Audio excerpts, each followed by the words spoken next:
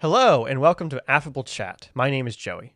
Usually on Affable Chat, we talk about movies and we dive as deep as we can into them. Today is not an exception. I have a very special guest here.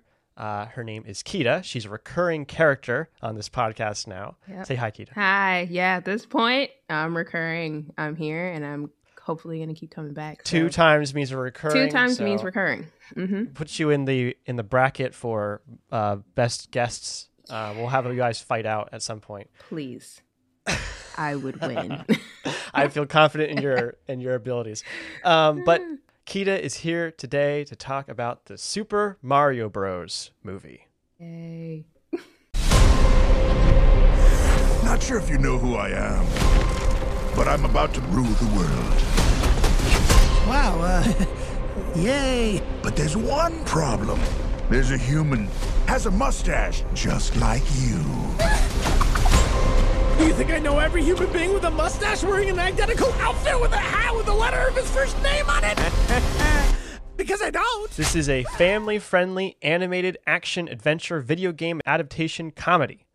The directors are Aaron Horvath, Michael Jelenic, and Pierre Ludock.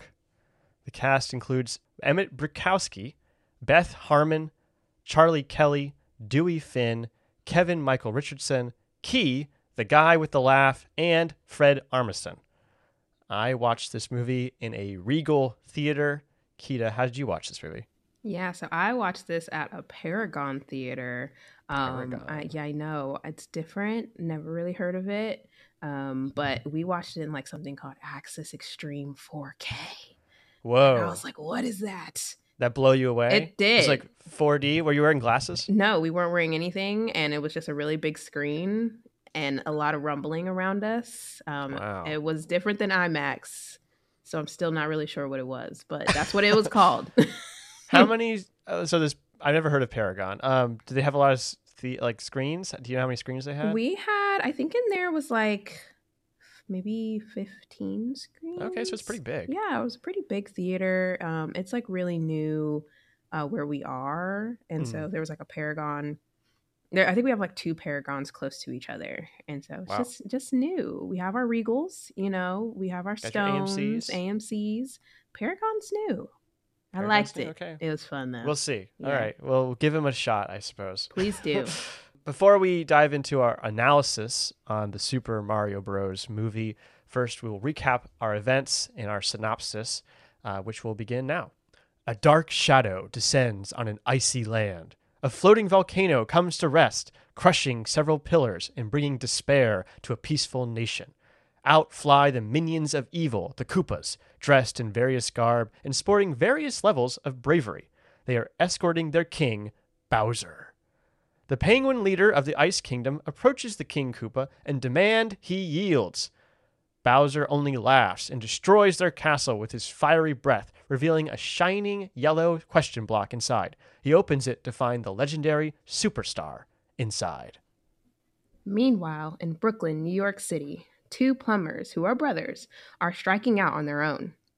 Mario and Luigi are no longer under the thumb of the cruel general contractor, Spike, instead starting their own plumbing business. But despite their skills and tenacity, they are finding it hard to get started or to gain the respect of their large Italian family. The silly get-ups and Italian accents are mostly a marketing ploy, but it doesn't exclude them from ridicule. That's why when the streets of Brooklyn begin to flood, Mario insists he and Luigi will be the ones to save their borough. They wade through the water to find the source of the problem. After, arguably, making things much worse, the brothers discover a secret part of the sewer. Pipes and catwalks are everywhere, and they descend exploring. They are suddenly sucked into a mysterious green pipe that sends them careening across the galaxy. Luigi is terrified, but Mario reassures him, saying as long as they stick together, nothing bad will happen. But fate has other plans. Luigi is pulled toward a dark and lava-accented land, where Mario lands in the bright and colorful Mushroom Kingdom. While Luigi runs for his life from undead turtle skeletons, dry boneses, Mario meets Toad and then Princess Peach. Toad tells Mario his brother is likely to be captured by Bowser. Peach is exiting a meeting with the Elder Toads where they are discussing Bowser's approach. Peach believes their best chance is to implore the Kong Kingdom to lend the princess their military. Mario explains his predicament to Peach, and she agrees to let him tag along, if he can prove himself. Peach has a private obstacle course complete with tiny platforms, robotic piranha plants, and swinging beads of death. She has mastered it, and she wants to see if Mario can too. The Mushroom Kingdom is full of many wonders, but perhaps its most amazing are the power-ups. Mario's distaste of mushrooms doesn't stop Peach from shoving one down his throat. He becomes bigger and stronger and completely fails the obstacle course. But he keeps trying. All through the evening, the night, and the next morning, he tries again and again. Eventually, he gets close enough to impress the princess, and she agrees to take him with her. As they are heading to the Kong Kingdom, Toad announces he is coming too. Meanwhile, the Koopas are holding a rock concert in Bowser's honor. He announces to his subjects his grand plan: descend on the Mushroom Kingdom and ask Peach to marry him. That's right, Bowser is fascinated with Peach and believes his possession of the superstar will win her favor. Even the Koopas are skeptical of this plan, pointing out that Peach hates Bowser, but he won't hear it. If she won't have him, he will destroy the Mushroom Kingdom once and for all. Peach, Mario, and Toad meet with the king of the Kongs, Cranky Kong. Cranky agrees to lend his army if Mario can defeat his son, Donkey Kong, in ritualistic combat. Another obstacle course is set up. Power-ups are placed around the arena to give Mario a fighting chance. After donning a catsuit, he becomes untouchable and beats Donkey Kong. Cranky Kong suggests they take a shortcut back to the Mushroom Kingdom, which means, of course, carts! Our crew construct custom carts in the Kong Kart Cathedral. Quickly, they're cruising around curves confidently cool in their new rides. But Bowser, now that he has captured Luigi, knows he might have a rival in Mario. He sets an ambush along the shortcut. The shortcut is a road of rainbow, and the ambush is a massacre. The Kong army is stopped in its tracks, and even though it seems like Mario, Donkey Kong, Peach, and Toad are going to escape, a lone Koopa announces his finishing move: Blue Shell. He successfully destroys the road, sending Mario and Donkey Kong sailing into the ocean. Peach and Toad arrive in the Mushroom Kingdom just in time to warn the other Toads. Bowser is not far behind. He lands his floating island and proposes to Peach. At first, she refuses outright, but after Bowser's mage, the Magic Koopa, hits Toad with the Cruciatus Curse, her great love for her subjects forces her to agree. But Peach has one more trick up her sleeve. At the altar, hidden in her bouquet, is an ice flower. She transforms into Elsa and starts blasting Koopas with balls of frozen power. Mario and Donkey Kong escape the belly of a fish just in time to save Luigi and aid Peach. But Bowser, completely frozen in ice, becomes enraged seeing Peach and Mario together. He melts his way free and commands for a nuke to be dropped on the Mushroom Kingdom. Mario is able to distract the giant bomb, leading it into a magical green pipe, where it explodes in the space between worlds, harming no one. But the explosion creates an interdimensional backdraft that sucks all our players and Bowser's floating island straight into the streets of Brooklyn. There is going to be one last showdown. Bowser defeats our heroes, one by one, but Peach gets the superstar free of the Magic Koopa's grasp and within reach of Mario and Luigi. Together, the brother plumbers grab the star and become invincible. They charge through Bowser and his wedding guests, defeating the king of the Koopas so badly they can give him a mini mushroom and put him in a jar. All of Mario and Luigi's family and friends are there to see them save the city and complete their emotional arc. They go back to being plumbers, but they have found a new home, one with pipes, moving platforms, and power-ups. The end. All right, there you have it. The events of the Super Mario Bros. Movie synthesized for you and your enjoyment. Let's start with our pros and cons. Kita, what did you like about this movie? Yeah, so I'm going to just preface this already. I am easily impressed and also love the Mario franchise and the Mario games. So this might be a little liberal, but we'll get into it. My first pro is I thought it was so fun. I was honestly scared the jokes wouldn't land just because there's some animated movies that I've seen that just didn't do it for me. But a good chunk of them did. I will say we'll get that to the pros. There were some parts where I was just like, okay. But some of the jokes I was giggling in my seat and I was really impressed by that. So it was very fun. A part of that fun was I am very much an aesthetics person, so it was very visually appealing to me, visually amazing. Rainbow Road was so beautiful. The Mushroom Kingdom was beautiful. Even Bowser's like lava lair and his ship, I thought was too cool. And so I just couldn't take my eyes off the screen the entire time. Like my eyes were glued. I couldn't look over. I couldn't look down. They were on the screen the whole time. I also really did like the voice acting. So I'm still a little bit on the fence with Chris Pratt, but listen, that's neither here nor there. I think he did better than I thought. I really enjoyed Luigi's voice. I really enjoyed Jack Black as Bowser. I did actually really like Anya Taylor-Joy as Peach. I really did like her voice. It felt very soothing, but also like we're gonna get some stuff done as I'm a princess. Yeah. So I really like those. Even Keegan-Michael Key as Toad. I was watching this with my partner Ben, the other Ben.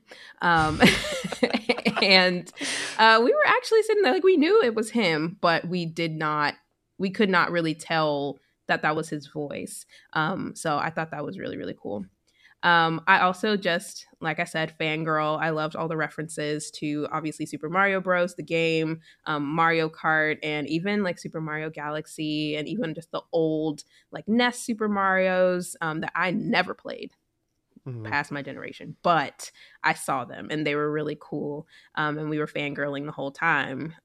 Even with those references came the sounds and the score. That was a big part of the nostalgia of Mario, and not even really nostalgia, like people are still playing these games to this day, so even seeing some of the power-up sounds, some of the songs that were there, and some of them, they were really fitting well in the scenes, so I like those a lot. And I was just giggling and squeeing whenever I would hear a power-up sound. I thought it was so dope. Another pro I really liked, and I'm going kind of back and forth on what this looks like for me, but I really did like the brotherly love aspect of it. It was giving Elsa and Anna from Frozen. Yeah. It was not a bad thing to reference. Exactly. Honestly, and so I really liked, but we have the sisterhood, now we have the brotherhood part of that. And I'll get into it, my cons a little bit. I wish I saw it more.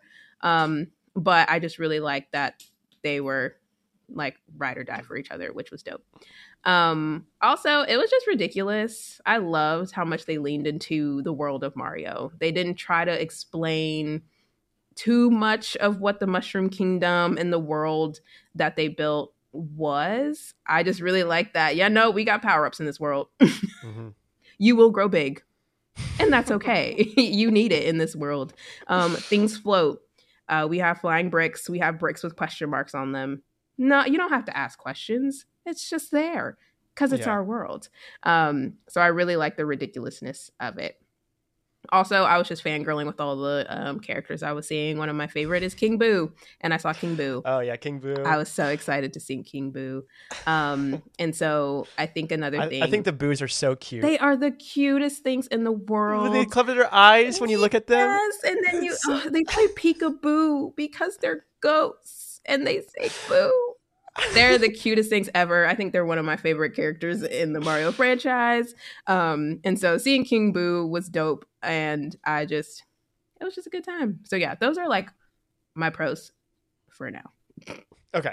Those are all great. Thank you so much. I agree with pretty much everything you said. I thought the movie was funny. It's an inoffensive, simple story that makes sense and plots smoothly. I think that's a feat on its own, honestly, compared to many other movies that I've watched, even for this podcast. Having those simple criteria met is a feat. Lots of Nintendo references that were faithful to the source while being new and more movie-like. I thought this was, everything they put in here, I felt like was exactly the way that I'd always pictured it, and was in some ways an expansion on that idea. So I thought that was well done. Really shows an understanding by the creators of this thing that they're making, which makes sense because a lot of people that made this movie also make the games. I also really like the deviations from the typical Mario narrative, quote unquote, For example, Peach being like a main character, or them saving Luigi instead of Peach. I thought that was smart, really an obvious change that you would make if you're trying to make a narrative like this. So it felt very natural, it felt appropriate, and also like about time. I really liked Jack Black as Bowser. I thought he was awesome. He was the best part of this movie. I really liked his song. It was another Come on, Peaches. totally Peaches, took me Peaches, out of the Peaches, movie in a really good Peaches. way. I loved it. Absolutely great. And if you want to, you can. There's a video by a channel called Lyrical Lemonade that has Jack Black performing the song in some crazy set while he's doing like ballet and stuff. It's hilarious. So if you want to hear it again and again, you can definitely do that for very easily. We're not going to play it in the podcast because it's a great way to get copy striked. So anyway, I really like that Peach becomes Elsa at the end. That just did not feel like an intentional reference, but a reference I'm going to imagine they did on purpose anyway. And of course, like you mentioned, the score is incredible. My highlight for me was the Superstar theme, the Invincible Star theme at the very end, which is like, it's like an orchestra, but it's also got the dun dun dun dun dun dun dun dun dun dun dun dun dun. Awesome, really really cool. The music in all the Mario games is something that goes underappreciated, and the technical limitations that led to iconic music that has been expanded on over generations is something that the Mario franchise has known for, and something that I love to listen to. So this movie is just another example of that. But not every movie is perfect. What did you not like about this movie, Akita? Yeah. It's not like the greatest movie in the world, so we gotta get into it. I will say off the bat, because I loved the movie so much, I didn't have that many cons. These cons are probably a little nitpicky. So I'm excited to see what you have to say about it, because it's gonna be fun. I will say again, though, like Chris Pratt's voice acting is still out for the jury for me, because this also came to a head in some other voice acting. Like Jack Black's Bowser was great, but when you heard him start singing that Peaches song, you could start hearing, oh, that's Jack Black. Absolutely. No, you like, can definitely he hear has that. he has quite a range, right? Yes, He's he got the does. deep gravelly Bowser voice. Absolutely.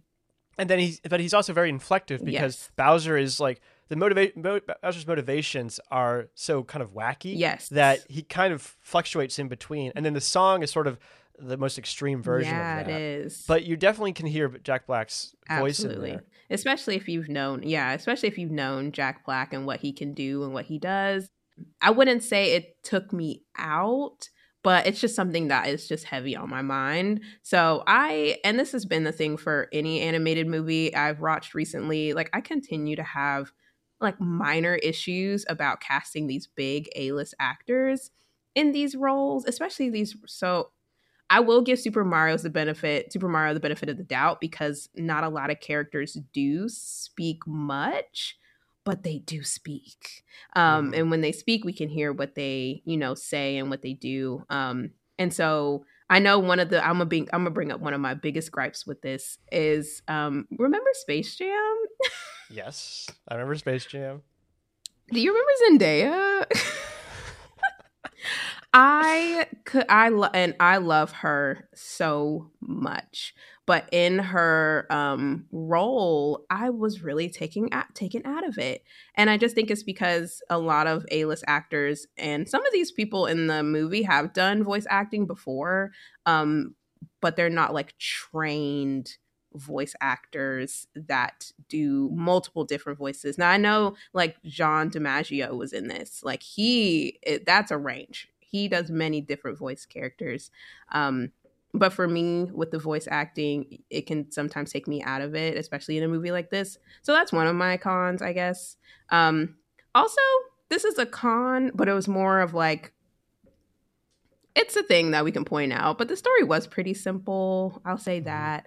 I was talking to Ben about this, where the characters didn't have much of an arc, I guess, as far as I know. For Mario's story, which I really did like, was you keep getting back up. And it's and for the Mario franchise, it is essential to know that no matter how many times you're going to get knocked down, you're just going to keep getting up and you're going to keep redoing like the levels in the game. So for him, the quote of, you don't know when to quit, I did like that piece, but it was something he had already established in the beginning. And it was just for him, just reinforced towards the end. So the story, I feel like, was pretty simple, but I'm going to be honest, I don't really play the games for the story.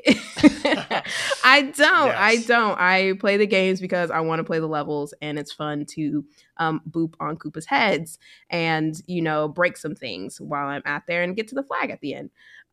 So the story was simple, but it wasn't that big of a con for me. Got it. Another con, which came from my pros, was there are a lot of references in the movie. Many. Nintendo owns a lot of properties.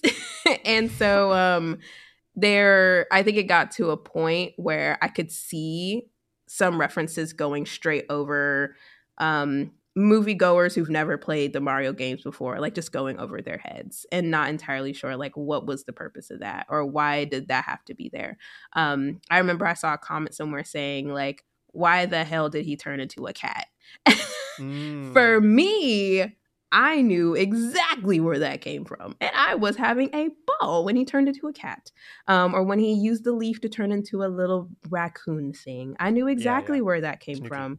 But there's some people who are going to watch this movie who probably have never seen that before. Even like older generations who aren't even playing the newer games. Because I think the cat came from like 3D World. And so I know a lot of older people are probably just like, I don't really know where that came from.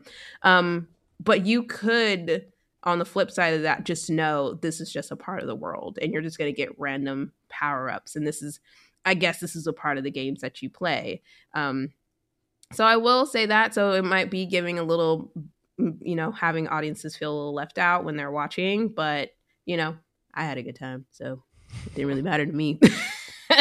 I will say I think the biggest con that I had was the soundtrack. Because there's a score and then there's a soundtrack. And I think the soundtrack took me out of the movie just a little bit. There were songs that I knew. So I was excited when I started hearing them. And I was like, oh my God, I know this like little 80s song. But in the context of the theme of Mario, I didn't really see why some of these songs needed to be added.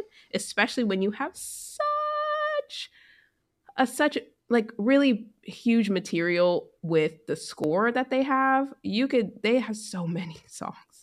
So I'm not entirely sure why the 80s part had to come in. I think maybe another nostalgia that's thing. Just Illumination's like bread and butter. That's their thing. Yeah. They're always playing these pop songs. Always. And I can't stop thinking about the original Suicide Squad with Jared Leto. Did you see that movie? I did. And Will Smith. Yeah. That movie was like, I can't remember what the exact phrasing was, but I'll paraphrase that. It was like being in the car with someone who has ADHD or ADD, and they had control of like the playlist. Yes. They kept, they would just change the song midway through the song to a different song that was like tonally identical, just because they had both. I guess it was so confusing, and it was it was really distracting. Yeah. And honestly, that movie kind of ruined that for me because because that movie was like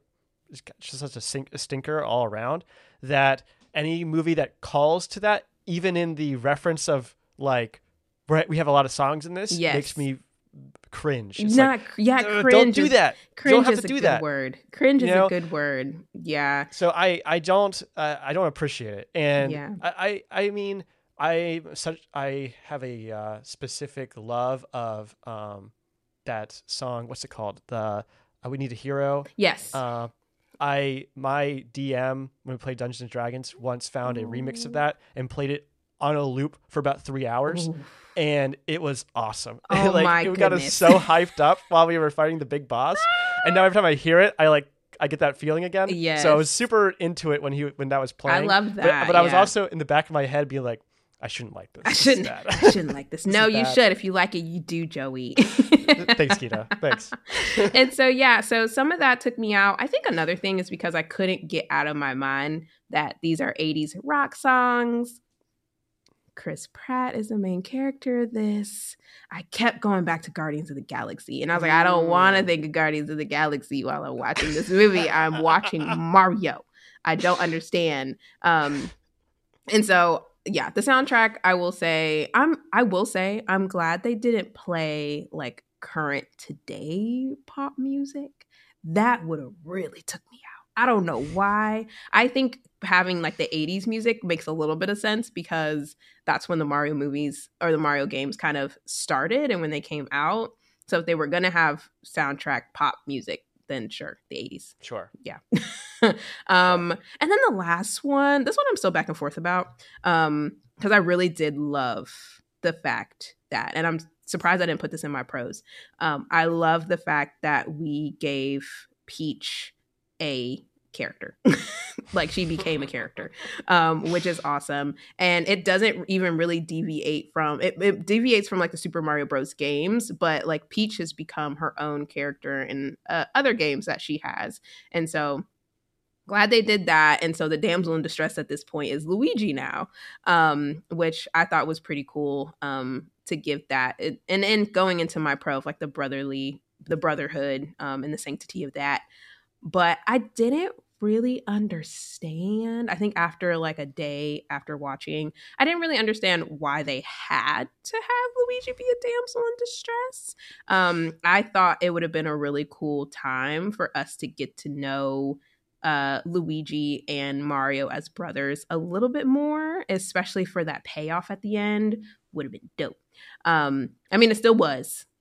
No, I completely agree that, with you. And so Luigi is not given anything to do. Yeah, in this no, movie. he was in a cage the whole movie. He was like, there was at the beginning, it's sort of teased that he's going to be, this is the brothers, right? They're going to be a Yes. team. This is the brothers. But they get split up almost immediately Yeah. as soon as they enter into the pipe. Yes. And then they're apart the rest of the movie. And Luigi Exactly. doesn't do anything except for at the very end, he helps Mario with like against Bowser, Yeah.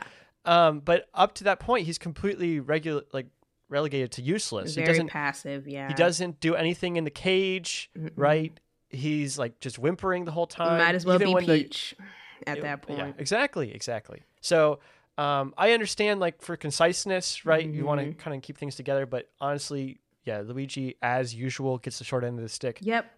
So maybe that was on purpose. Who knows? Maybe. Maybe. And I do personally like Luigi. Like whenever I'm able to play as Luigi in any games, I get hyped.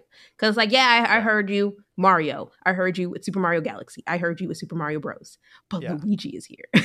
He's But great. yeah, there's a few years ago, I think it was when Mario Kart 8 came out. Yeah. They had like a year of Luigi or something like that. Oh my gosh. Where they were hyping up. There's like a marketing campaign surrounding Luigi. And I remember Yes. people being excited about that. That was because fun. it felt like he was sort of an unsung hero. Yes. I do. And it feels like Nintendo is sort of aware of where Luigi has like accidentally fallen because Right. of the structure of the games, but this movie doesn't do anything to remedy that, in my Yeah, opinion. I agree. Okay, for me, and I want to kind of get into this a little deeper later, but it lacks like what I like about gaming, and what I like about the Mario games. Like you were mentioning earlier about the story, I think that's a really good jumping off point. This movie is sanitized, it's safe, and ultimately it feels completely bland. And because of Bowser's ballad in the middle of it, that lent me toward like, oh, this movie is very silly, but the rest of it doesn't fit that. And so I have to say it's sort of totally inconsistent. And although and I really wish that it was more like the Bowser's ballad. I wish there was more of that zaniness, more of that like kind of insanity, more of that weirdness that had been flowed in, because just getting a taste of it sort of made me really miss it the rest of the movie. So, okay, well, that's our pros and cons, but let's move into our overall section. And I've got a bunch of questions for Kita to stimulate our conversation. And we'll start off with this one, which you've sort of already alluded to, but what's your experience with Mario? Have you played a lot of Mario games? Do you have a favorite Mario game? Yeah, I am not a gamer girl. I wish I was because I watch Gamer girls. right. I wish I was. I'm more of like a Sims girl, like still a gamer, but I'm more like a Sims girl. Yeah. But I loved, for some reason, I gravitated towards Mario games, and so I played a lot of Mario games growing up, especially with my brother. I would get into a lot of games solely because of him. And so I started with Super Mario Bros. On like the Nintendo DS. So whenever I got a Nintendo DS for Christmas, the first game that was in my little pack was Super Mario Bros. And I was addicted to those games. I was addicted to being able to beat those levels and getting it harder and harder until I couldn't. And then I told my brother to beat it. And then he would beat it real quick, and then I would just jump back into it. And so then it got transitioned to Wii. So we got the Wii for Christmas, and they were like, "Hey, look, guys, we have Super Mario on the Wii." And we said, "On the big screen, of course." And we could play 2 people, of course. And I also loved Mario Kart. I think I started transitioning more into Mario Kart after Super Mario Bros. And so Mario Kart was fun. We played all of the little games that were associated with it. We got to play as our favorite characters. I was always King Boo. I don't know why, but I was always King Boo when I did Mario Kart, especially when we unlocked that character. And then I think the last Mario game I ever played was Super Mario Galaxy, that I played like all the way through. And Super Mario Galaxy was, I think, my favorite Mario game. And like it was so pretty to me, and it was Galaxy, so we got to do a lot more things. It was 3D at that point, so we were exploring the world, and so I thought that was great. And so every little reference that I was able to see in the movie, I was like, oh my god, I played as that when I was there, and when I was playing. Another kind of experience I have with it is, so I don't play them anymore, but I also get great enjoyment by watching some of my favorite like YouTube gamers play them. So I don't know if you've ever heard of like Dashy Games, but Mario Maker? Are you talking about Mario yes, Maker? absolutely. Oh my god, Kita. Stop. I watch him play all the time. You know how much I've spent hundreds of hours watching people play Mario Maker on YouTube. It's so dope to see. I love my favorite ones are like the run throughs, like you are just having to just go and just run, and just making last minute quick decisions, and just seeing the creativeness of the Super Mario world or Maker world. And so he started with the Super Mario Bros, and I started watching him like I think it's going on like 10 years now. Jesus. And so I started watching him play it back when I was in high school. And I just continued watching him up until literally today, because he went to go see the Mario movie too. So he decided to play Super Mario Galaxy again. And I was like, stop. I was like, Dashy, please. So even after not playing the games, just watching someone play them has been, equally just as fun for me. And so I just I could still catch on what was going on in the movie. So that was really fun for me to see. So yeah, that's my experience with Mario. That is so great, actually. Thank you. I will say that Super Mario Galaxy is probably my favorite Mario game too. Yeah, I love that game. There's been probably 3 or 4 times when I've just suddenly had the urge to play it again and try to find a way to play it. Absolutely. And it's just kind of sort of out of reach. I think they're about to re-release it on the Switch or something like that. Yeah. Okay. I can see that. Or maybe they just did it like last month or something. But wow. My Switch is not in good shape because of Joy-Con drift. But Jesus. that's a different thing. Anyway, another thing. The other one I really like is 3D World. Yeah, 3D World is gorgeous. I played 3D World so many times. Wow. Me and my roommate Mike almost beat the entire game ourselves. Ooh. All the way through the Champions Road. We spent, I don't know how many times we played it, probably 200, maybe 300 attempts, and never were able to beat it together. Jesus. It's tough, but that song, love that song. I know. 3D World is amazing. It has some issues like with the camera and stuff, but I absolutely love that game. And I could play it over and over again. Yeah. And I also love Mario Maker. Yeah. I'm recently on like a YouTube purge. Like I've stopped watching as much YouTube. Yeah. But before that, I would watch religiously Carl Sagan 42's videos on Mario Maker. Wow. He plays explicitly what he calls troll levels. Okay, yeah. Which is not what you might expect they are. They are really elaborate puzzles that are built around playing with your expectations. Wow. And they have some of the most complicated contraptions I've ever seen. They're so amazing. And it's all about breaking the rules of Mario to make things happen that are unexpected.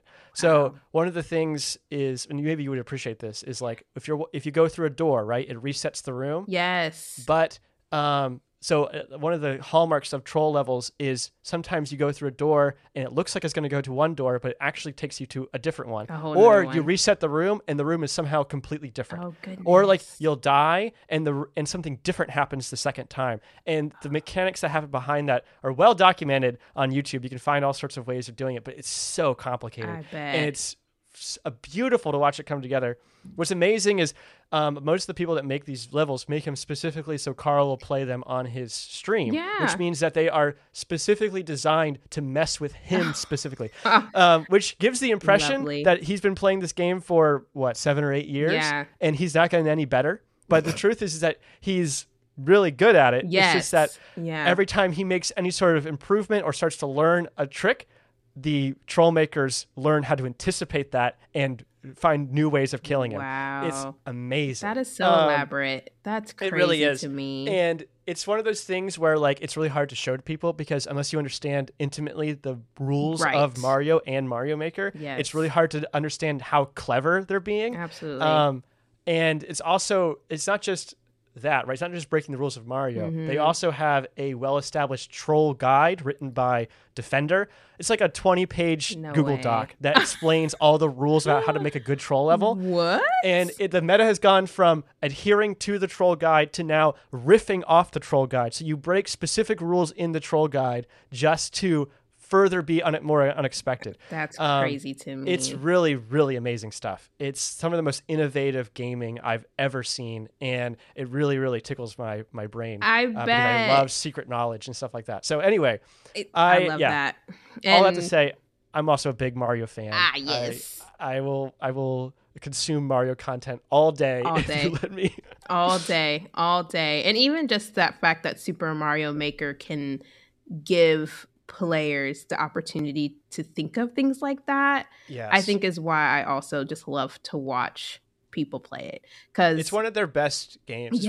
It's very uncharacteristic for Nintendo because they're so protective of their IP. But the fact that they let people like mess with it in this way and come up with really, really creative stuff, stuff that rivals mechanics in traditional Nintendo levels, built around stuff that they never intended for people to do. Absolutely. Very, very clever. And although Carl loves glitches and broken levels, there's plenty of them out there that don't get banned by Nintendo that are very, very good. So that's good.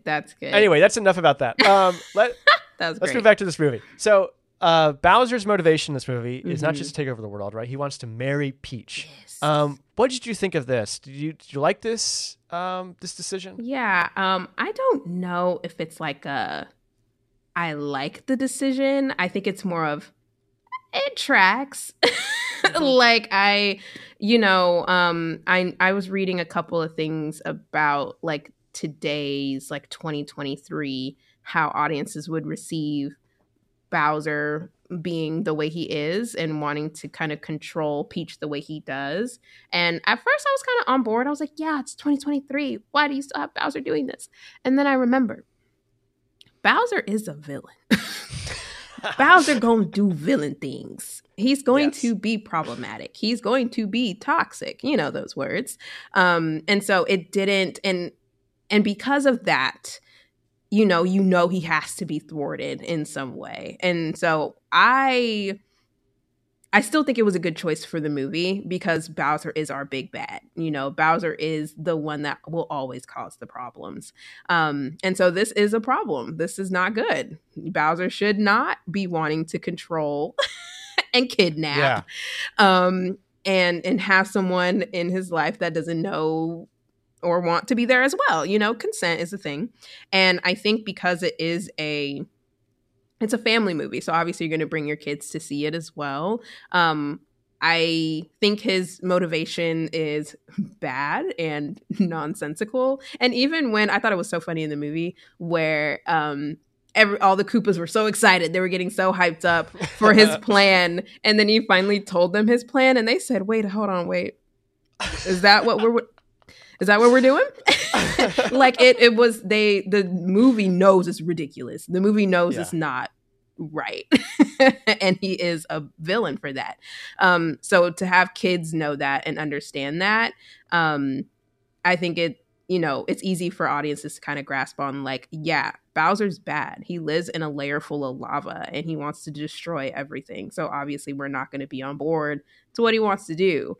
And I think at this point, especially with Peach being the character that she is now, so having so much agency, having so much voice in the decisions that she makes and what happens to her, I think it was a good choice. Do I like? I agree. I was about to say, do I like his motivation? No, but I think it makes sense. It tracks for me. I agree with that. And it's really interesting you say that because it is sort of a condemnation of like a simp culture, right? Absolutely. Or that kind of attitude, right? And it is funny to think of like our big bad guy as kind of being love struck, but like Love struck. It's not actually hard to translate that into real world misogyny, Absolutely. And there's lots of guys that go to the gym every day that sort of think like this, so I in some ways it does track really well. And I do find it frustrating when people are like, we shouldn't show examples of bad behavior on movies because that would teach people that's okay. It's like, well, what if you have them say that's bad? Right. Like, it's easy to tell them it's bad, especially when you have this big of a villain doing the bad thing. Yeah. Bowser's the ultimate villain. Literally the ultimate. Yeah. So always gets beaten at the end of the I totally agree with you. Yeah. Okay. And I think we just need to give kids more credit when it comes to stuff like that. Like, absolutely. Yes, they are easily influenced. It's their brains. It's what happens. But they also know, if I see a big evil looking thing in a big evil looking layer against the people we're supposed to be rooting for, okay, then whatever he does, it's probably not going to be right. And so giving kids that credit of, they'll know right from wrong if you just tell them right from wrong. And so, there's examples of plenty of kids media of like characters lying to get what they want, right? Saying one thing when they actually mean the opposite, or the opposite is true, and seeing how that comes back to them, right? Yeah. That's sort of an abstract concept, but it's really not difficult for kids to grasp. Not at I agree all. with you. I don't think we give kids enough credit. We don't. Okay, so going off of that, another, I guess, change to the typical Mario narrative is Peach's transformation. Yep. You've talked about this in your prose too, about how this is a good thing. You care to expand on that? I can expand on a little bit. I think her portrayal was very current. I think I was saying that if we had Peach in the movie, like she just had to be in the movie, and she still remained the same as she was in the games, I'm not entirely sure how a lot of audiences would receive Peach if that was the thing. Like, if she was the one in the cages, not Luigi, the entire time. I think that's something, even just as like adults and even just young adults, so like Gen Z and millennials kind of looking at this and being like, no, we could have had an opportunity here. And I feel like Nintendo didn't want to hear that. So they gave Peach, and I don't even think it's like a girl boss, because I keep hearing like girl boss, girl power. And yes, that's also great. And I love that as queen, as a princess. Exactly. Like as a girl myself. I don't think it was that really. It was just giving her an agency. It was giving her the chance to choose her fate. It was giving her the decision to be who she wants to be in this world. And I'm glad they touched on that. The mushrooms in the Mushroom Kingdoms are little toads running around. They saw her, took her in, saw that she was going to grow big, and they said, you know who we need? someone to lead us and guide us, and she can do that. At the scene where Mario had to go through the trial obstacle course, she was able to get it on her first try, and they were saying not because she's a girl and she does girl boss things, it's because she grew up in the world. So it was easy for her to kind of get through the obstacle. Still wanted to make Mario feel better, but I feel like that was truly the case. And so when, Bowser was saying, marry me, I don't think it was like a girl boss feminist moment for her to be like, no. I think it was why would I do that? Like, I live in this world. I have a mind. I know what makes sense. I know what doesn't. No, I'm not going to marry you. You're trying to destroy my kingdom. And so I loved her portrayal. I loved her outfits. Yeah, we're going to talk about her outfits. Oh, I absolutely loved her outfits. Oh my gosh. Her outfits. When I came home from watching this movie, I was like, Jenny, she wore so many outfits. She's so many. And I get so excited when I see cartoon characters change their outfits. Especially someone like Peach, when her different power-ups, and that happens in the games too. But in the power-ups, her dress changed. She changed for the Mario kart racing. I just thought she just looked so good. But then she also was still a princess. You know what I mean? She was also still very girly, very feminine. She wore pink. She wore, jewelry. She wore her crown. And so I think, she still talked very soft. When she would raise her voice, it wasn't nothing terribly crazy. So she still kept a lot of those very feminine aspects that I really liked about Peach growing up. But it was just her being a character, her not needing Mario to rescue her every single time Bowser wants to come and get her. And then she didn't even make it easy for Bowser to get her. You know what I mean? Like in the movies, it was just, come on, Peach. And she would go, no. Yeah. But in this one, it was more of like, I'm not going to make it easy for you, though. Even if you're giving me an ultimatum, you're coercing me to do it. I'm not going to make it easy. So I loved it. It was great. Yeah, I agree with everything you just said. I think it's important to, like, when you're writing a female character, to keep her femininity, right? It's not enough to write a male character and then suddenly make them female, right? You have to have that femaleness in mind the entire time. This is just an example of how you have to be go through hell in order to be right. But I can't stop thinking about Anita Sarkeesian and Tropes versus Women. That series. Have you ever watched those videos? Oh, they're so good. They're amazing. Yes, I don't think so. They're some of the most progressive feminist theory about video games from that time period. And honestly, the start of Gamergate was because she was so right about those. And one of the things she talks about is Mario and Peach and the trope of rescuing the princess. Absolutely. Right?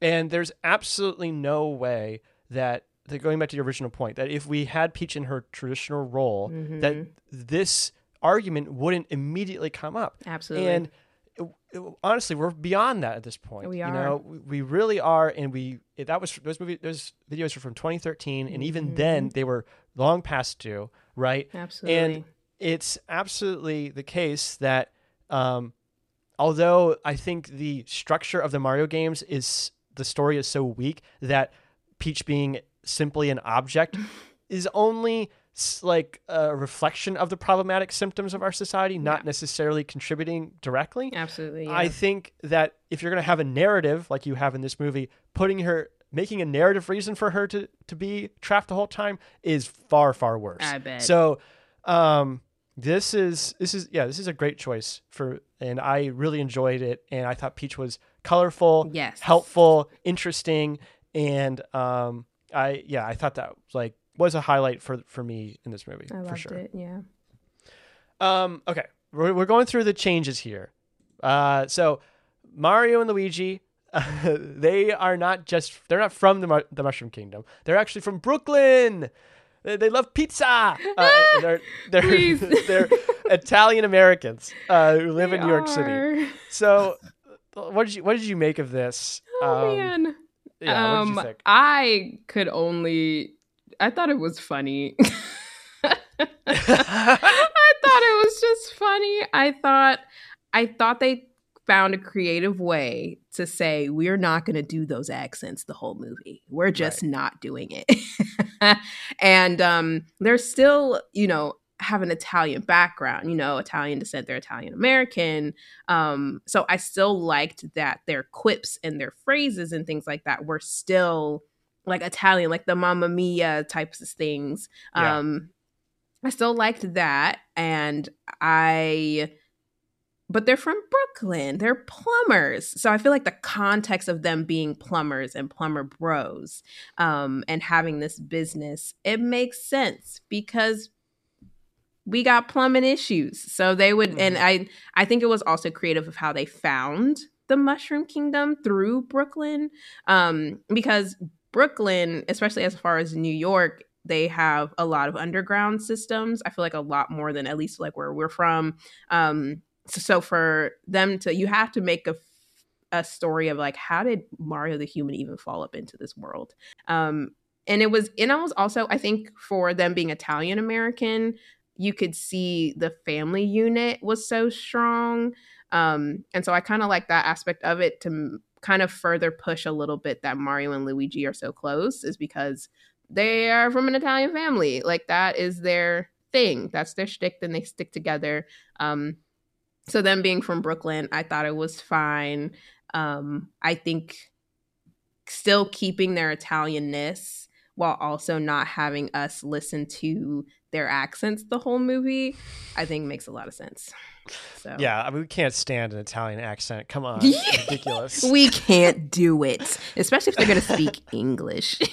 Speak English. Speak American. Speak the American. Movie. Please. Made by Japanese character. Made by Japanese. Made by people. Japanese. That doesn't matter. Not at all. That doesn't matter. They're Americans. Yeah, I don't know. This is weird for me. I like, the more I reflected on it, the more I'm like, this is fine. I don't really have a problem with this. Yeah. It just feels like we have all of these kind of random pieces of lore that are in the Mario universe, and it's like, it feels like they're trying to do everything at once. Yes. It feels like they're trying to connect everything together and make it into some sort of coherency. Mm-hmm. I honestly don't have a lot of patience for that. Right. What are they called? There's this YouTube channel where they obsess over Pixar movies. Oh my God, the Super Carlin Brothers? Super Carlin Bros. Yes. I can't stand the Pixar theory. Lord. I think it's the most like it's very it's very convoluted. Like yes. overthought, like completely missing the point piece of like media criticism that's ever existed. Yeah. It actually originated with Cracked on After Hours as a joke.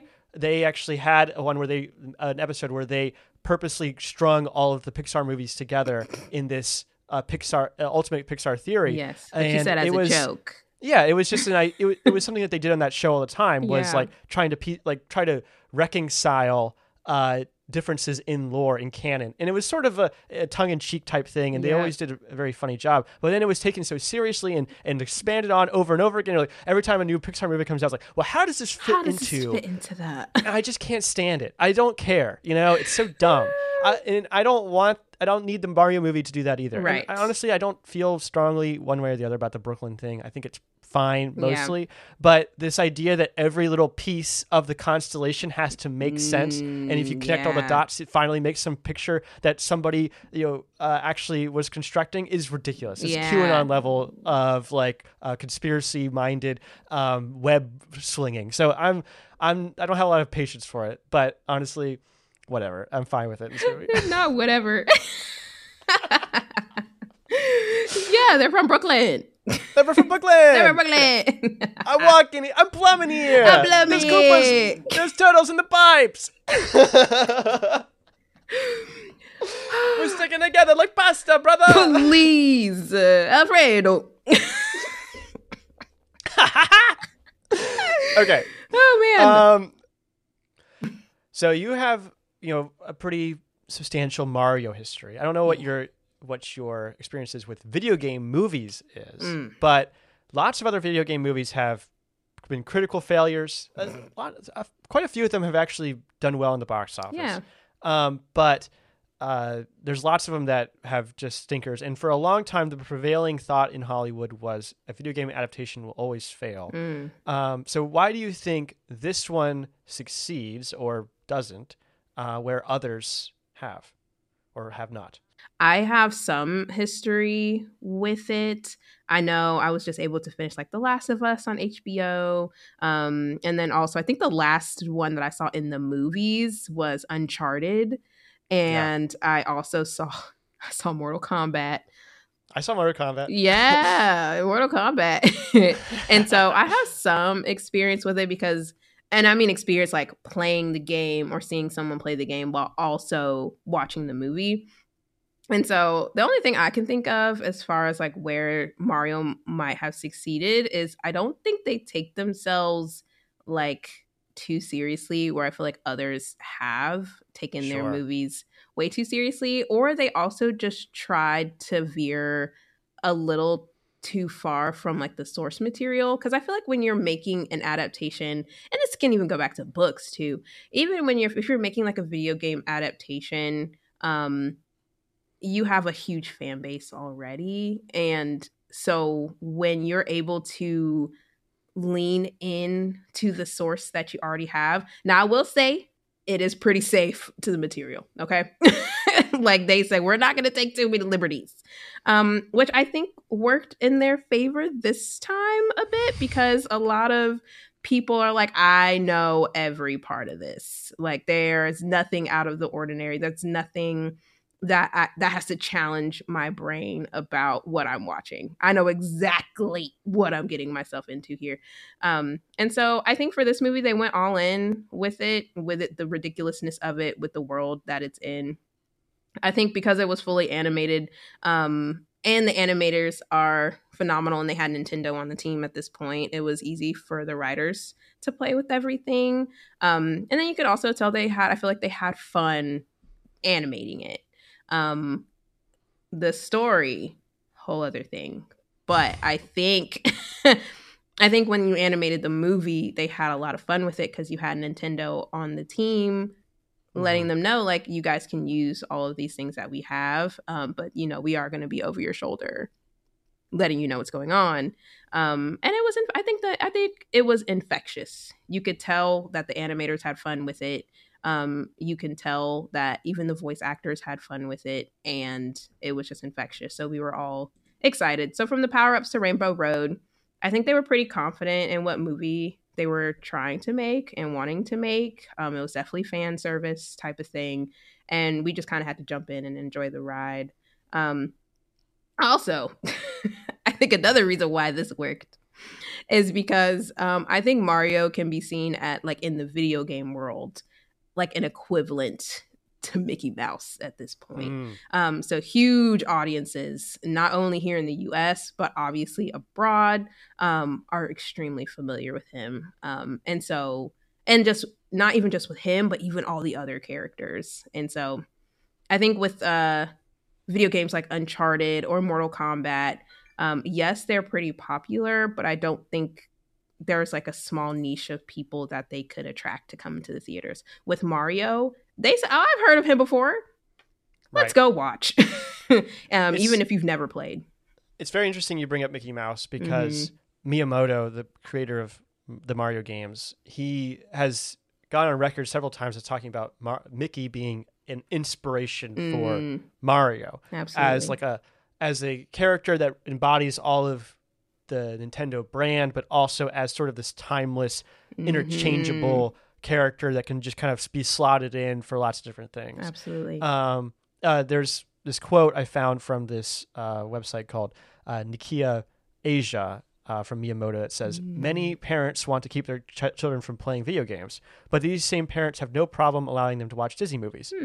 The contradiction bothers Miyamoto and could thwart his plans to topple Mickey." And further quote, "We cannot seriously challenge Disney unless parents start feeling comfortable about their children playing Nintendo." Right. So there's this obvious or very explicit rivalry or competition between Disney and Nintendo. They see themselves as sort of operating almost in the same sphere, even though this is the first real Nintendo movie, and Disney doesn't really make games beyond like Kingdom Hearts. Right.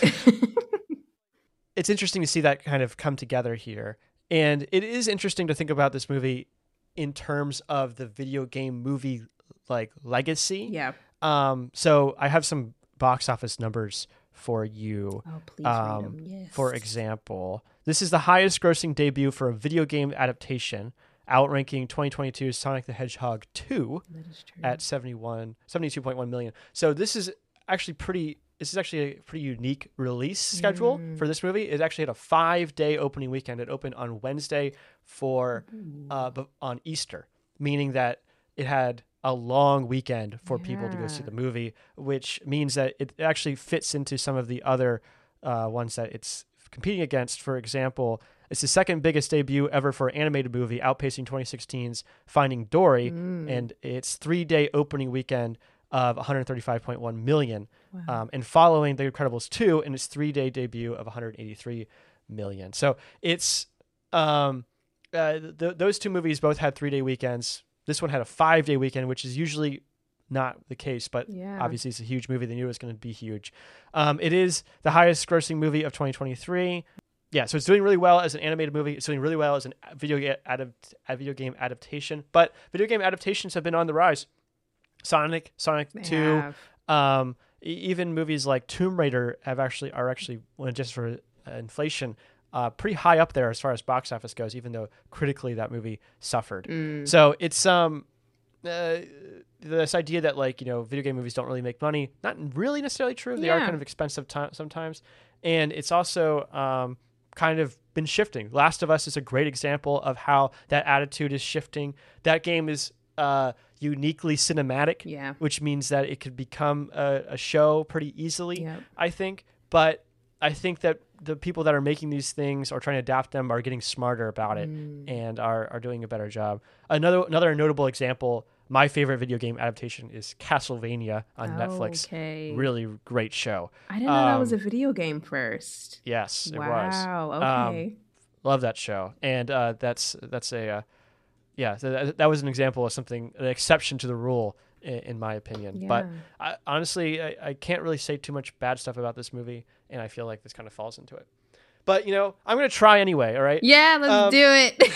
So I think this movie is well written, well voice acted. It's fun. It's fast paced. It's faithful to source material, and it makes lots of jokes that land with audiences, young and old. My wife said that one of her kids that she teaches said, she asked her what she thought about the Mario movie, and the kid said something along the lines of, "They made lots of jokes that I like." And honestly, that's how I think about it. That's how I think about all movies at this point. They make jokes that I like. Yes. It's from a franchise that I love and a company that I respect for their artistic vision. So why do I feel so cynical about it? Yeah. I kind of feel insecure about this position. I want to believe I'm not the only one that feels this way, but I can't help but feel like I'm out of touch. I know there's a tendency to mistake cynicism for lack of naivety, but I don't want to default to cynicism if I don't have a good reason. Okay. But I do think I have a good reason.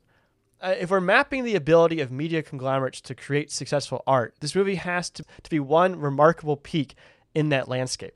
Video game movies have historically been very poorly received, but this one is extremely popular. When there are adaptations to beloved franchises, often the public reception is poor, like you said, for books too, right? Yeah. But this movie proves that corporations have unlocked what makes a movie work, and they created a rubric that they can follow. This gives the empty feeling of a movie that does everything right, but takes no chances. It used to be that when a huge company tried to make a movie, it would fall apart in hilarious ways. You already mentioned Space Jam 2. Ooh. Space Jam 2 is a great example. The plot is nonsensical. The acting is wooden. Its hook is weak. Its pacing and plotting just poor. It has some really great little moments and fun references, but it's a shallow corporate product, and that shines through. The Super Mario Bros. Movie is no less shallow, but that is obscured by competent direction, story, and acting. Watching this movie, it's not clear why corporations shouldn't make a 90-minute commercial and then put it into movie theaters. If the result is this, then what's the harm? I don't know. I can't say it wasn't enjoyable. It just wasn't anything special. It's bland. It's forgettable. It kind of made me want to go home and play some Mario, but that's about it. So want to.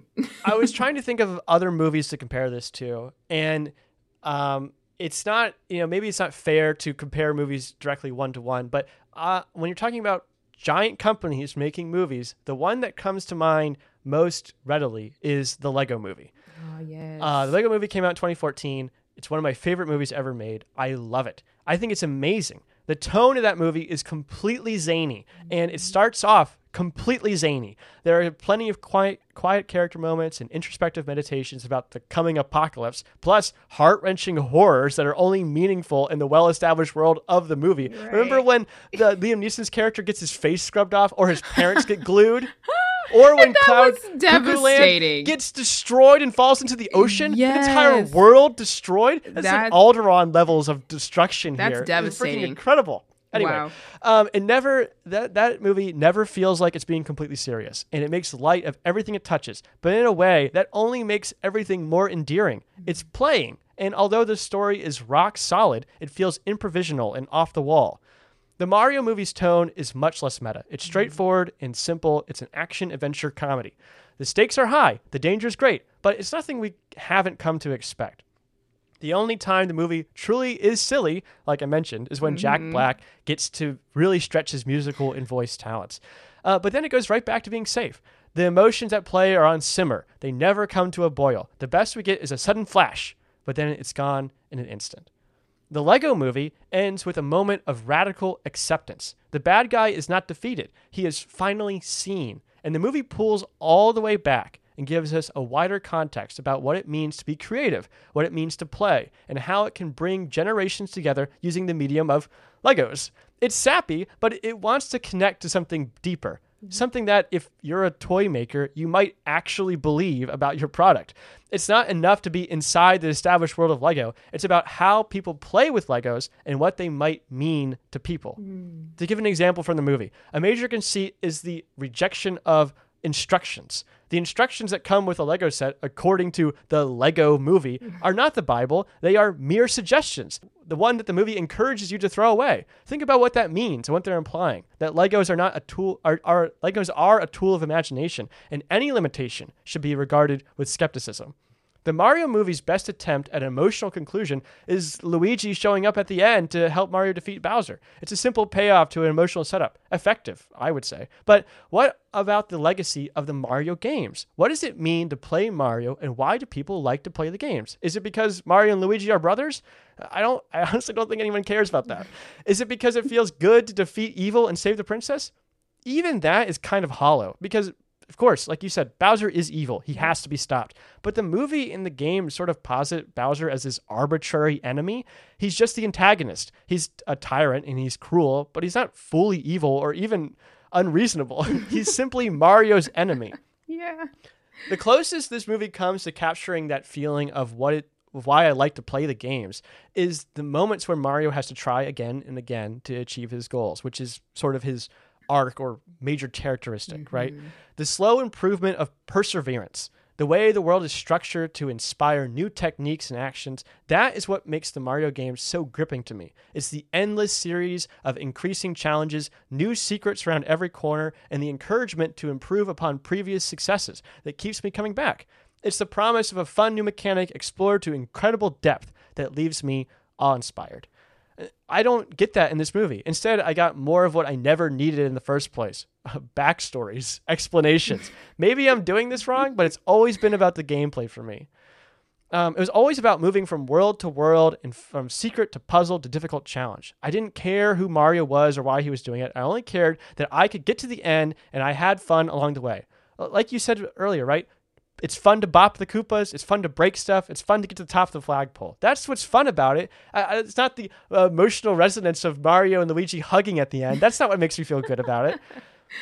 So, I guess I'm just sort of feeling like I'm missing the why of this movie. This movie isn't making a grand statement about gaming or why playing Mario might be good for me or for the world as a whole. Instead, it imparts a bland, inoffensive story to connect dots I didn't need connected.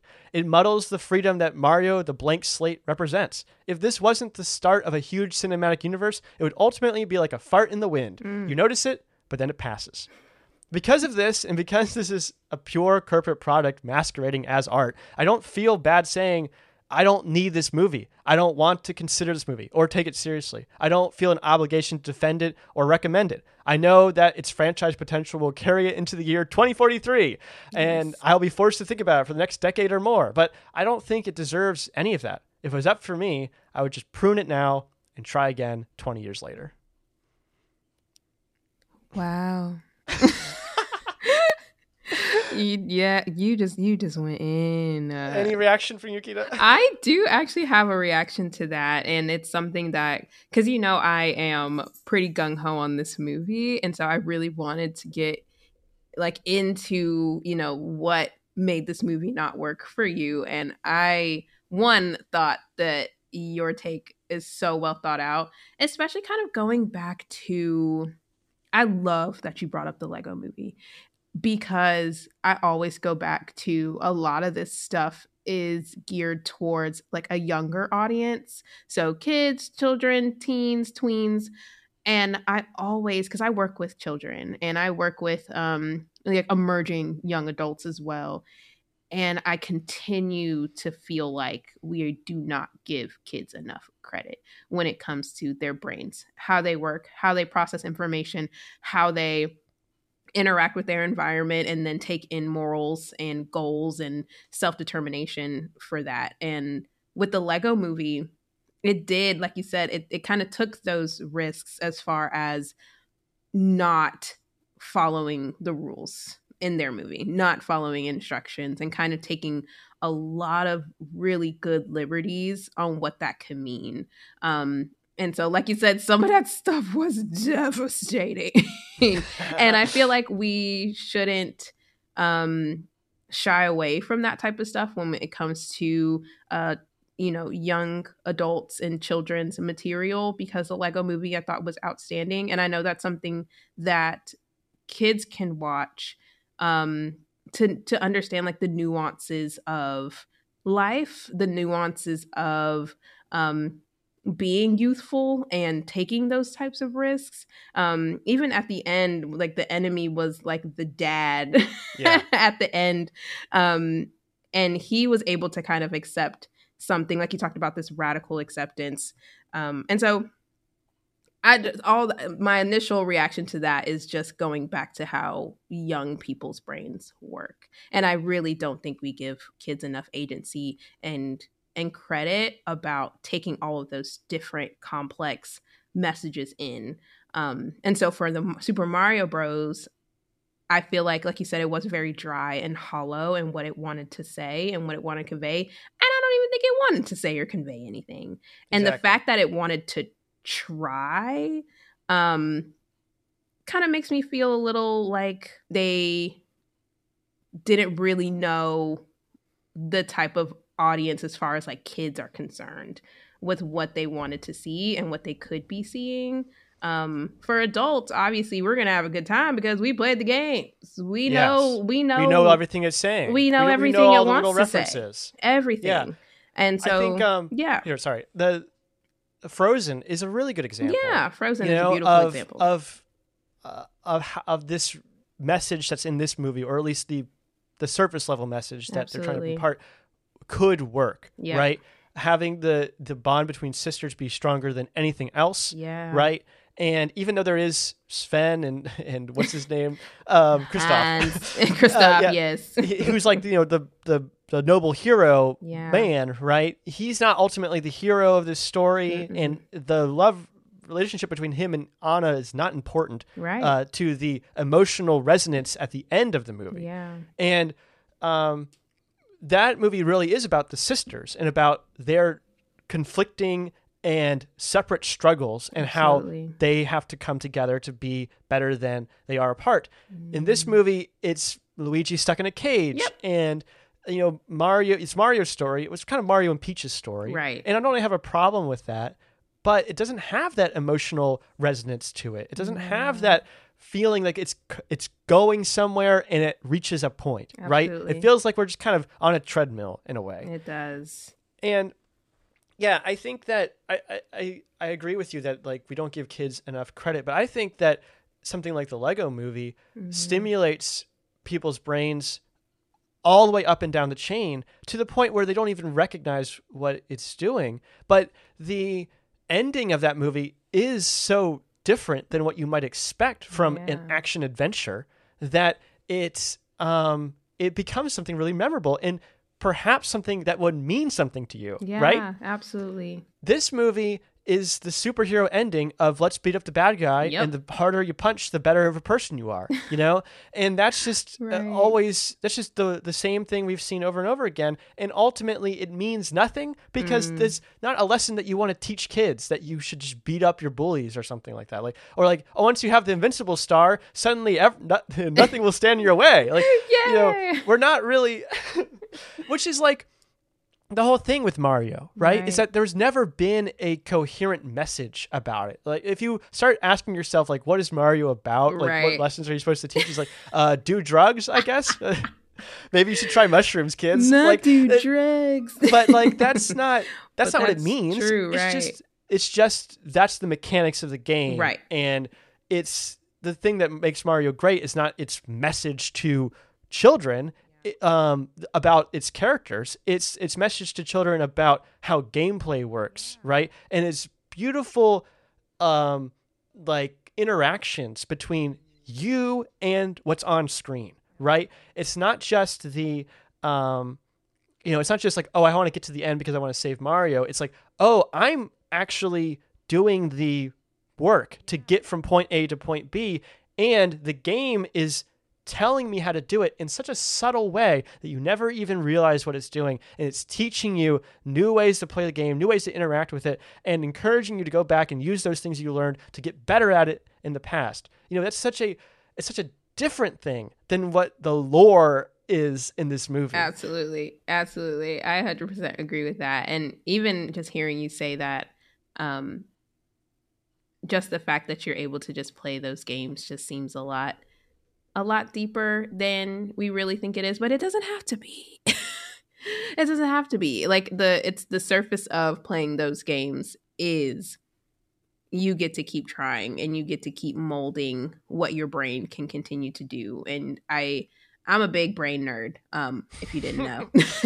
And so having the games be able to let you unlock not only in the game different things that you could do, but even just with your brain, just unlocking different ways you can move and different ways that you can think about what you're going to do next. And I think that is awesome. That was not that well captured in the movie. No, I don't think. think about Portal, right? Yeah. You ever play Portal? Yeah, I've seen it. One of the like mantras from the game is thinking with portals, right? And you can translate that to any other video game. And Portal is such a wonderful game and such a wonderful example of this idea that if you give someone a unique tool, one that they maybe never even been able to imagine before, and you give them the way an environment to play with it that encourages creativity, suddenly solutions appear in their mind that were never there before. Never. You know, that's the beauty of gaming to me, is that you can suddenly discover a new trick, a new mechanic, or be introduced to some new thing, and it changes the way you think about the thing you're watching or the thing you're experiencing. And ultimately, that attitude is not translated to the real world enough. Yeah. But it is amazing when you start interacting with gamers in game environments. Jenny and I were watching this show called The Mole on Netflix. Did you watch that? My best friend wants me to watch The Mole so it's so good. Bad. Is it? Okay, we're gonna have to watch it's that. really good. And one of the characters, one of the players on the show, her name is Avery. She is a self-described gamer. She's a hashtag gamer girl. Gamer girl. I won't spoil it, but she makes it very far in the game of The Mole, which is a psychological torture machine. Yeah. And I was not surprised at all because I knew that as a self-described gamer, she would recognize the tools she had at her disposal and utilize them to be successful, right? And that's the most charitable way I can describe gaming. Yeah. And because there's lots of toxic relationships to it too. But the attitude of solving problems with the tools available to you and finding new ways to apply those is something that I think isn't well established in our like media landscape, really, beyond gaming. And it's something that I don't think gamers are able to articulate very well. In the Mario franchise in general is, in my opinion, the epitome of this, right? It does it better than almost anybody else does. Right. And yet it feels completely out of reach for the narrative that's in this movie. I don't know how you capture that feeling. I think it's something that we're struggling to do. Yeah. But the idea that they sort of attempted it with Mario's, characteristic, but never made it a focus. Right. Makes me feel like they're really missing the point. Yeah. Okay. I think we're going to take a short break and then we'll come right back. Okay, got you.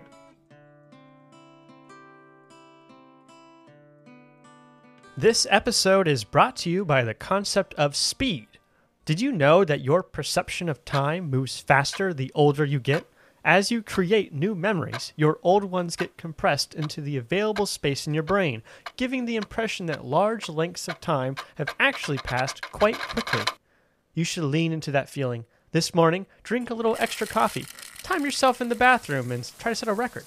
If you're in your car, press on that gas pedal a little more. Just a touch. Go on. Do it. You know you want to feel it. That rush as the world warps around you. Power begins to build inside you as you realize you could always do this. You could always go faster. And why not?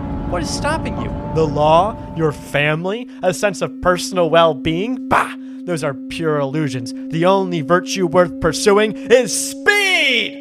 Faster! Let's do it faster! Your molecules struggle against their bonds as more and more energy is concentrated into you. You are melting into a beam of pure energy. Nothing can stop you. Nothing will ever stop you. You are becoming light. You are a stream of photons moving so quickly you see the world around you come to a perfect stop. You are beyond time. You are everywhere at once. Nothing is beyond you. All because you woke up and chose speed. Welcome back to Affable Chat.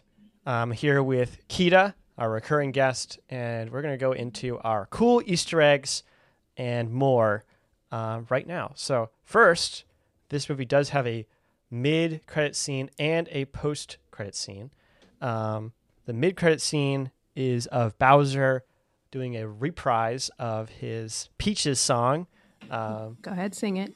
Go ahead. Peaches, peaches, peaches, peaches, peaches, peaches, peaches, peaches, peaches, peaches. I love you. Yeah. That's what I'm talking about. Yes. There you go. It is great, and yeah, he's in a tiny cage with a tiny piano. So cute. Funny stuff. Post credit scene is a reveal for our potential sequel, which is a Yoshi egg, green Yoshi egg, in the sewer. Looks like it's about to crack. I actually saw somewhere that I believe it was on Variety that this was a reference to the movie Godzilla, where at the end of that movie there's like an egg that cracks open or something in the sewer in New York. So I don't know if that's actually what's going on here, but weird. Interesting though.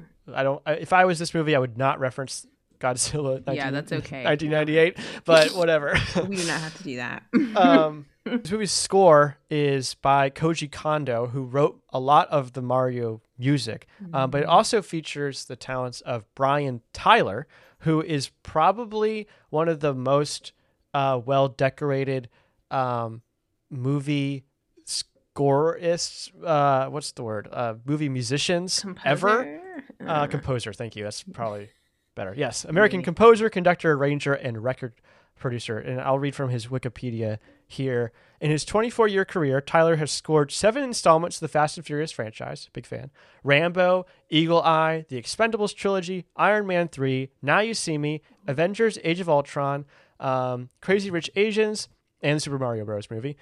He's also rearranged the current fanfare for the Universal Pictures logo. He also did the Marvel Studios logo from 2013 to 2016, which is That's like the dope. height of Right. that. That's He dope. also composed the NFL Sunday Countdown theme for ESPN and the Formula One theme. So he also did the television series Yellowstone. So almost any major media thing you've Literally. heard music from has been, this guy has played a role in it. So that's pretty amazing. It looks like everything but Star Wars. Like, Basically, that's yeah. crazy.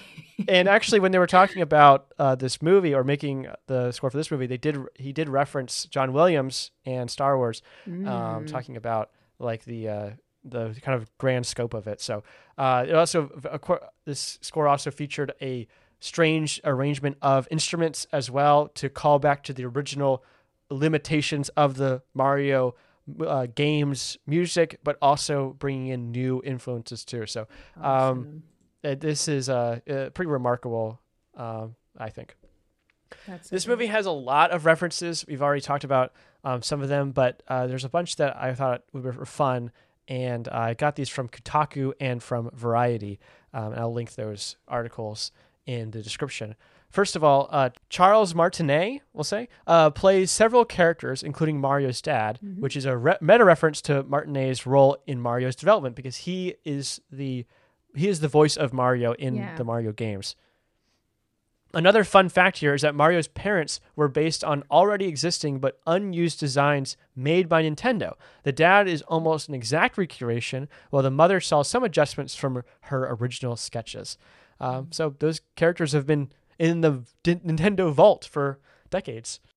In the movie, Mario and Luigi's former boss, Spike, taunts them for attempting to start their own business, and Spike is the main antagonist in the classic NES game Wrecking Crew, in which you play as Mario on a construction site. And this is an example of Mario's profession or career before he was a plumber. So he was working for Spike. Also, in this game, Mario plays video games, including the NES title Kid Icarus. And there's a model of Star Fox's R-Wing on top of the television set, and he also has posters on his walls for the Ice Climbers and baseball. And the most meta reference is in the pizzeria. We see an arcade cabinet of Donkey Kong, Mario's first appearance in a video game. However, has been renamed as Jumpman, which was Mario's original name before Nintendo formalized the canon. So there you go. A Jumpman / Donkey Kong arcade machine is in this movie. There's also a bunch of storefronts that play a role in the pizzeria. It's Punch Out Pizza, which is a reference to the Mike Tyson game. And there's actually characters from that game that are featured on the walls of the pizzeria. But there's also a restaurant called Chasse au Canard, which translates to duck hunt, as it's one of the storefronts in the animated New York City. That's cool. And one more from Variety. When Luigi gets a call for his and Mario's first official plumbing job, Nintendo fans should recognize his ringtone as the GameCube startup sound. Gamers will hear a short, memorable theme play whenever they would power up the console. The reference is fitting, as Luigi's first solo spin-off game, Luigi's Mansion, was one of the launch titles for the GameCube when it debuted in 2001. So there you go. That's a fun little Easter egg there. I really like that. Those And are honestly, great. you were talking about all the different sounds and stuff. So many of those are so iconic to me. It honestly felt like it was just part of like what's appropriate for every time a power up happens or you get a coin. It didn't even occur to me that this was an iconic sound from the games just because I'm so familiar with them. Honestly. So it's very pervasive, I think. That's so cool. And I think another Easter egg going off of like the sounds is I think they use like over 100 like Mario songs like in the movie. Wow. Yeah, and Lord knows we cannot catch those all, but they were used, and I thought that was such a cool thing. So even every like something opportunity, like it seems like they have one, right? which is awesome. Bowser and the Magic Koopa Kamek, they're playing the underground theme. Yes. Dun, dun, dun, dun, dun. I love that Dun, dun, dun, dun, dun. so much. Yeah, they one of have. my I mean, we have favorites.